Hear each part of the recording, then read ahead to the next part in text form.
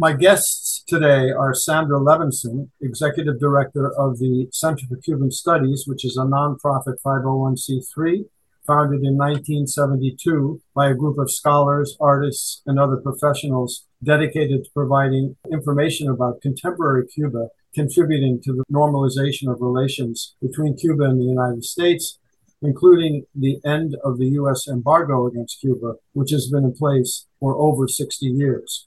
And also joining us is Jose Oro, a Cuban immigrant to the United States, a geologist who came to the U.S. decades ago, actually in 1991, and who is now a community organizer living in Connecticut. So I wanted to start this update on Cuba by saying that I was there in February of 2020.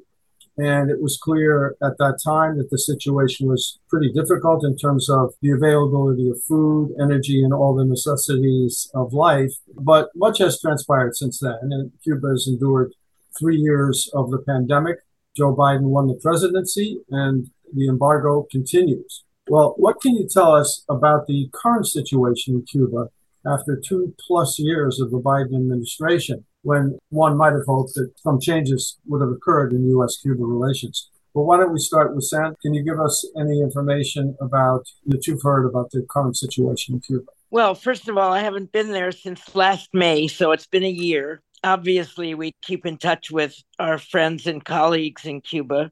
And as you know, the situation is terrible because what you saw in 2020, just before the pandemic came to Cuba, was nothing compared to what they've gone through since then. I mean, the shortages of foods, of energy, the explosion in this Hotel Santiago, the explosion in Matanzas, all of this has led to so many shortages in terms of fuel, in terms of energy products, everything, and the food situation is very, very bad.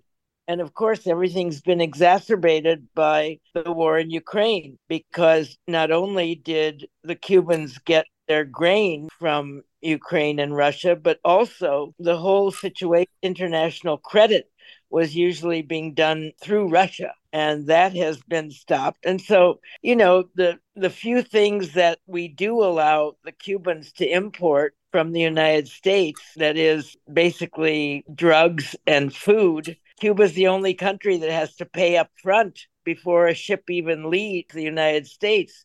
And that's, money is one thing that the Cubans certainly don't have, thanks to our long running embargo. So, whatever you want to say about mismanagement or problems within Cuba, the worst problem, and I'm sure Jose would agree, has been this long running embargo. I mean, it's just crazy. And what has happened in the last year really is an enormous increase in the number of people who want to leave and are leaving. We talk a lot about how we don't want immigrants at the border, and yet we've always given the Cubans a special pass. Even now with the current parole program, which is intended for Cubans, Haitians, Venezuelans, and Nicaraguans, it seems it would be much easier to help the countries. And especially in Cuba, it's an easy solution. End the embargo. You know, if they ended the embargo, at least we could somehow perhaps prove to the United States government that the problems are basically in the embargo and its very existence, and not in internal mismanagement. And if it is internal mismanagement, well, the United States can prove that too. But we're totally unwilling to even try. Biden has done nothing to reverse the terrible, I think it was 247 executive orders by Trump to make things worse. The only thing he's done is make the commercial airlines a little happier by saying that they could fly not only to Havana, but also to other Cuban cities such as Cienfuegos, Santiago, and Holguin. But that's more of a way of helping Cuban exiles reach their own families who live outside of Havana more easily. So, I mean, the problem is so deep and has gone on for so many years that even though it's easy to blame the Cuban government, even by the Cubans themselves, I mean, who else are they going to blame? They can't go in the streets and protest against the United States, that would be meaningless. So, I mean, it's a terrible situation. And I think we should, as a country, we should be a little more generous to a neighbor that has certainly not been a terrorist nation, as we now call it. Well, that's a great update, even though it's a very bleak picture that you've given us there. But let's get Jose's perspective on this. Jose, you want to add anything to what Sandra said? Sure. I really agree 100% with what Sandra said. But I want to add something. Many people believe that this bad situation created during a Trump administration was going to be reversed by his defeat by a Democratic candidate that, by the way, was the vice president of Obama when Obama did some limited but good steps toward to dilute the embargo, etc. One of the worst part of that is that now many people in Cuba doesn't see any light at the end of the tunnel. The vice president of Obama, the Democratic Party, a person who the Cuban American from Dade County called communist, he is essentially in cahoots with them. Exactly. Do you know, one of the gravest things that happened in Cuba today is not only the cumulative effect of the embargo that is just unbelievable.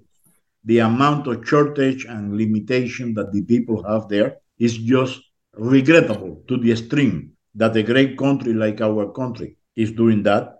But it's also that the people don't believe that it will change because a candidate supposedly opposed to Trump and fascism, a candidate who saw the people attacking Capitol Hill January 6th, the fascists attacking Capitol Hill, he had been essentially doing nothing against all of this disaster, and it had created a really, disheartening situation with the people. It's not only the shortage, the people in Cuba had accustomed to challenge shortage and difficulties, etc. But what they were not prepared is to see that the Democratic Party, the candidate who was the vice president of Barack Obama, is avoiding any responsibility with that. But also, Jose, what you said at the beginning, that people blame Trump. You can't blame Trump for continuing a policy that's been essentially the same, with the exception of Jimmy Carter, for all of these some years. It's gone on for so long. It's such a given part of both Democratic and Republican policies that nobody has made any kind of move. I mean, Jimmy Carter was the only one who lifted the travel ban. And why hasn't Obama said anything? I was very, very, very disappointed when I read Obama's huge book on his presidency. Look in the index. Cuba is not even mentioned. He doesn't even talk about that one important step he made to open diplomatic relations. It's almost as though, well, I did it, but I don't really want to talk about it. I'm not really proud of it, or I don't want to cause any problems for the Democratic Party by mentioning it. And that's horrible. I mean, he should have been talking to Biden from the minute Biden was elected about finishing what he started with Cuba. Absolutely. Yeah, the situation, it is so disappointing to me as a progressive to witness what Biden has done, especially this issue of Cuba being designated a state sponsor of terror, which I think that was something that Trump did. And that the fact that Biden has not immediately rescinded that designation and taken Cuba off that list. I don't know if Jose, if you have any comment on the effect of being included on that list of state sponsors of terror, how that affects Cuba's ability to have commercial interactions with other countries. That is not only incorrect, it is not only bad, it is just farcical. To include Cuba in that list is farcical. Cuba had been a country helping the peace in Colombia, dramatically trying to put together to negotiate a war that is more than a half a century going on in Colombia, putting the people to negotiate, helping every possible way for peace and collaboration and, medical assistance. And, to include it in that list. And now the bill that is in the House of Representatives, H.R. 314, sponsored by Maria Elvira Salazar, is just absolutely unbelievable. They say that Cuba cannot be taken out of the list by the president without the authorization of the Congress. And second, that they are a group of conditions that Cuba need to accomplish before it's taken out of the list of terrorist countries, including multipartyism, free elections, a group of things that are absolutely not only false, but unrelated with terrorism in any we, possible way. We don't have the right to interfere in the internal affairs of Cuba. Absolutely. Cuba has only been the victim of terrorism.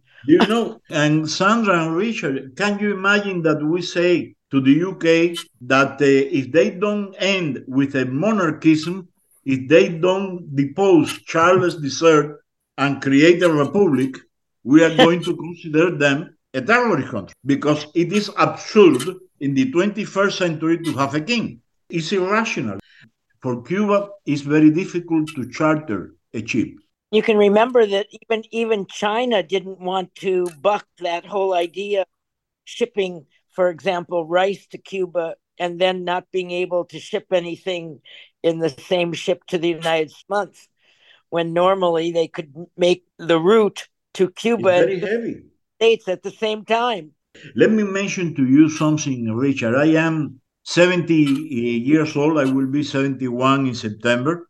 What I wanted to say, people, is that 83% of the Cuban population was not born the day that embargo started.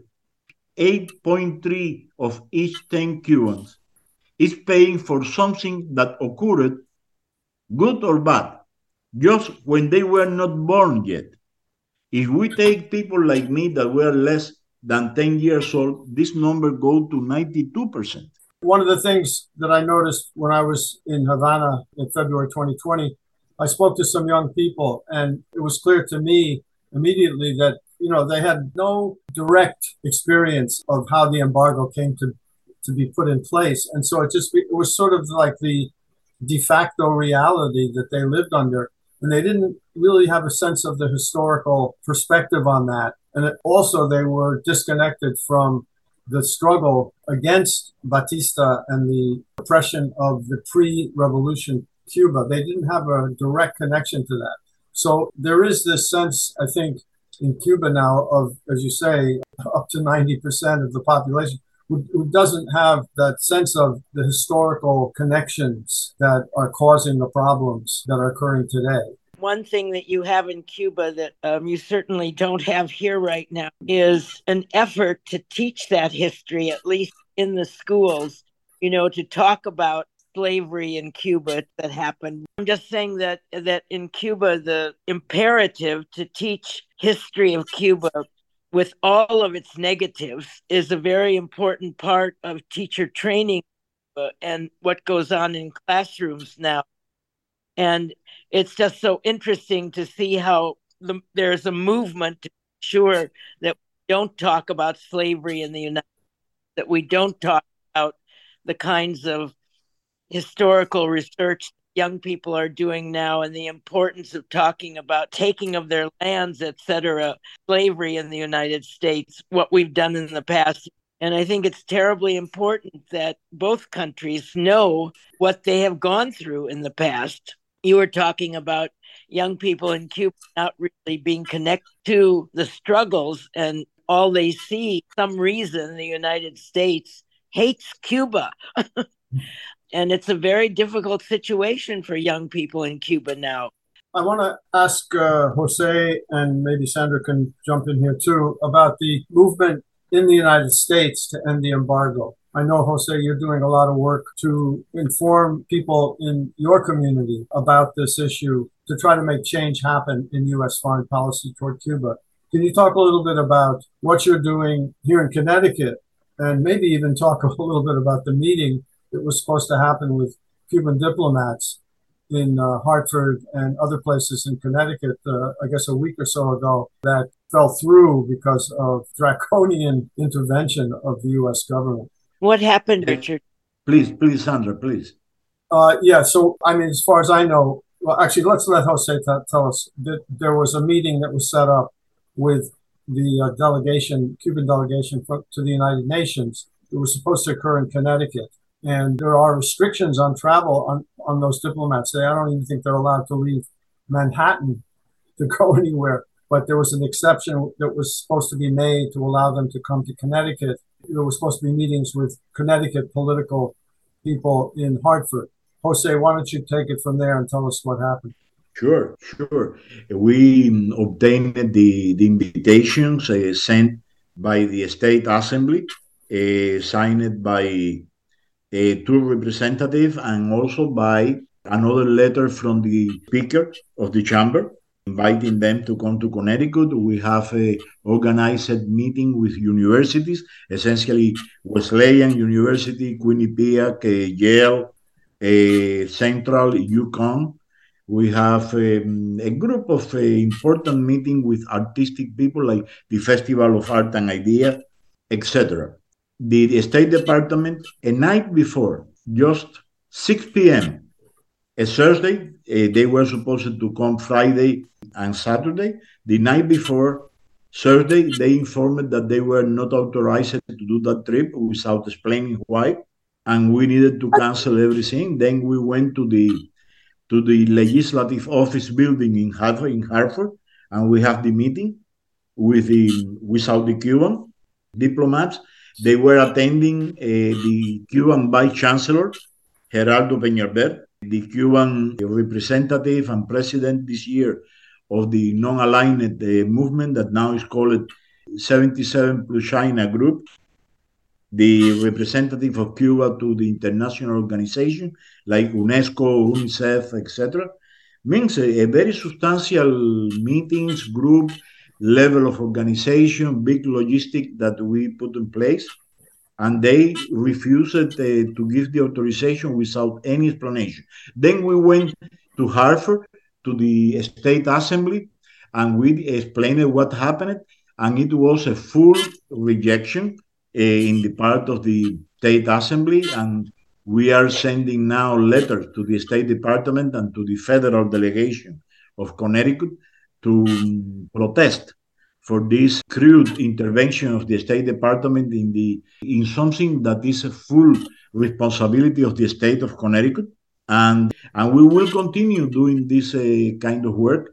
Like Richard, like you have been extremely supportive. We here in your program, to the justice, to sing. Also, we worked with a Spanish radio station and media, and we published articles explaining what happened, that the State Department, a few hours before the trip, decided not to authorize it without any kind of explanation. Jose, can you send me whatever letter of protest you've written so that I can send it to all of our members so that we can... Absolutely, Sandra. Thank you very much for that. I will send that. I will send that tonight to you. That was a really bad thing. Showing, by the way, let's be clear: Connecticut is a full Democrat state. The governor is Democrat. The 5 representatives, the 2 senators, with a strong democratic basis, a democratic government is refusing to visit a state like that. It is just to please Dade County and the Republicans that never, ever, under any condition, will support Democratic Party. That is just insanity. But that happened. And yes, thank you very much. I will send to you the going on and what is being written, etc. I think that's a very, very, very bad step to have taken. And must have been a horrible welcome for Gerardo, who just became the ambassador. He's a very nice gentleman. He is at the same time the first deputy minister of foreign affairs. He's a person with a long experience. He was Cuban ambassador in Germany, Cuban He's ambassador in Russia. Yeah. That is a very important thing. Richard went all the way to Middletown. We have something there in which Richard was going to interview the people. It was just pure harassment. what was the date of that? What was the exact date? Oh, the date was, I will say to you, the last 28 and 29 of April. Okay. The danger was perceived collaboration with famous university, collaboration with a famous community health non-profit organizations, a group of actions that were, tending to establish a better relation between two people. In Cuba, nobody say that anything wrong about American people. In Cuba, American people is from Dr. Salk and the vaccine against polio, or Aaron Copland, is a country of scientists, artists, benefactors. We love the American people, but just a group of interest, 1% of the American population is in top of it. That is just a small episode of the epic race some people have to end the mankind as soon as possible, because It's they are a group of crazy people that want to end the mankind. That's simple. the goal of the Center for Cuban Studies is very simple. We're trying to get people in the United States to think of Cuba as one other country, not as some kind of monster. And we're trying to do that in the only way we know how, by bringing in part the culture of Cuba so people can see how magnificent is that culture, the music, the art, the dance. And secondly, to make sure that as many people as possible are able to travel there. It's not, there are many, many, many people in this country who still think that you can't travel to Cuba. You have always been able to travel to Cuba within certain limits, but the general population has the idea that you can't travel to Cuba. It's not true. And even Trump could not change that. He could change how you get there. You can't fly cities, but he couldn't change the fact that there are still 13 categories under which you can travel freely to Cuba. So one thing you Please. can't is a tourist lying on the beach, but you can go for 13 other reasons, one of which is support for the Cuban people. And just the fact of traveling there is support for the Cuban people. You can go there to bring back information. You can go there to bring back art, magazines, books, movies. You can go there to talk to people about important issues. You can go to conferences. There are many, many reasons that you can go to Cuba. Any fit into one of those 13 categories. So I just want to urge your listeners to please try to travel to Cuba. That's one of the things that we've been doing, for example, nonstop since 1973. Our first trip was 1973 when you had to travel through a third country. But we've always been able to travel. So when Jimmy Carter lifted the travel ban during his 4-year administration, he lifted it so that people could go without a reason. It wasn't that you suddenly could travel. It's that you could travel without any reason. You could go as a tourist. You could sit on the beach. You could do nothing. You could sit around a bar and drink mojitos all day. We are organizing a group of 30 people from Connecticut, all of these representative people of the assembly, intellectuals, artists, etc., by the end of June. In the last week of June, we are sending 30 people from Connecticut to meet Cuba. That's great. Well, I want to thank my guests, Sandra Levinson, Executive Director of the Center for Cuban Studies, and Jose Oro, who is a community activist a geologist by profession who now lives in Wallingford, Connecticut. I want to thank you both for joining us here today on Mic Check for this very interesting conversation. Sandra, why don't you give your contact information, your website, and other ways people can get in touch? Behind you, there's an amazing exhibition of Cuban and art and other art from the different parts of the Caribbean. Tell us about how people can connect with you, and maybe Jose, if you have information, contact information, you could provide that as well. Well, first of all, our website is centerforcubanstudies.org. Very easy to remember. We're on Facebook. We're on Instagram. And we're always available at the center. We're open to the public Tuesday through Saturday, 12 to 6. We always have beautiful art exhibitions, and we're always organizing trips to Cuba. Just contact us, please. Okay, just to clarify, so if people are considering traveling to Cuba, they can get information and logistics from your center. Yes, absolutely. And Jose, any information you want to give us about how people can get in touch with the groups in Connecticut who are organizing against the embargo?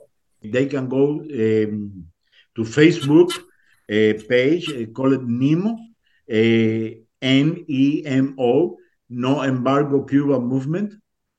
And my personal phone is area code 203-804-7573. And the organization and the thing of the trips in the future, we will have every quarter a trip to Cuba. We are going to do it through Sandra, because she has a lot of experience, and also in order to work together and to make this thing practical and possible. Thank you, Jose. Thank you. A great pleasure. Great that you could be here on this show. It's wonderful that you both could join us. Once again, Sandra Levinson and Jose Oro, thank you so much for being with us today on Mic Check.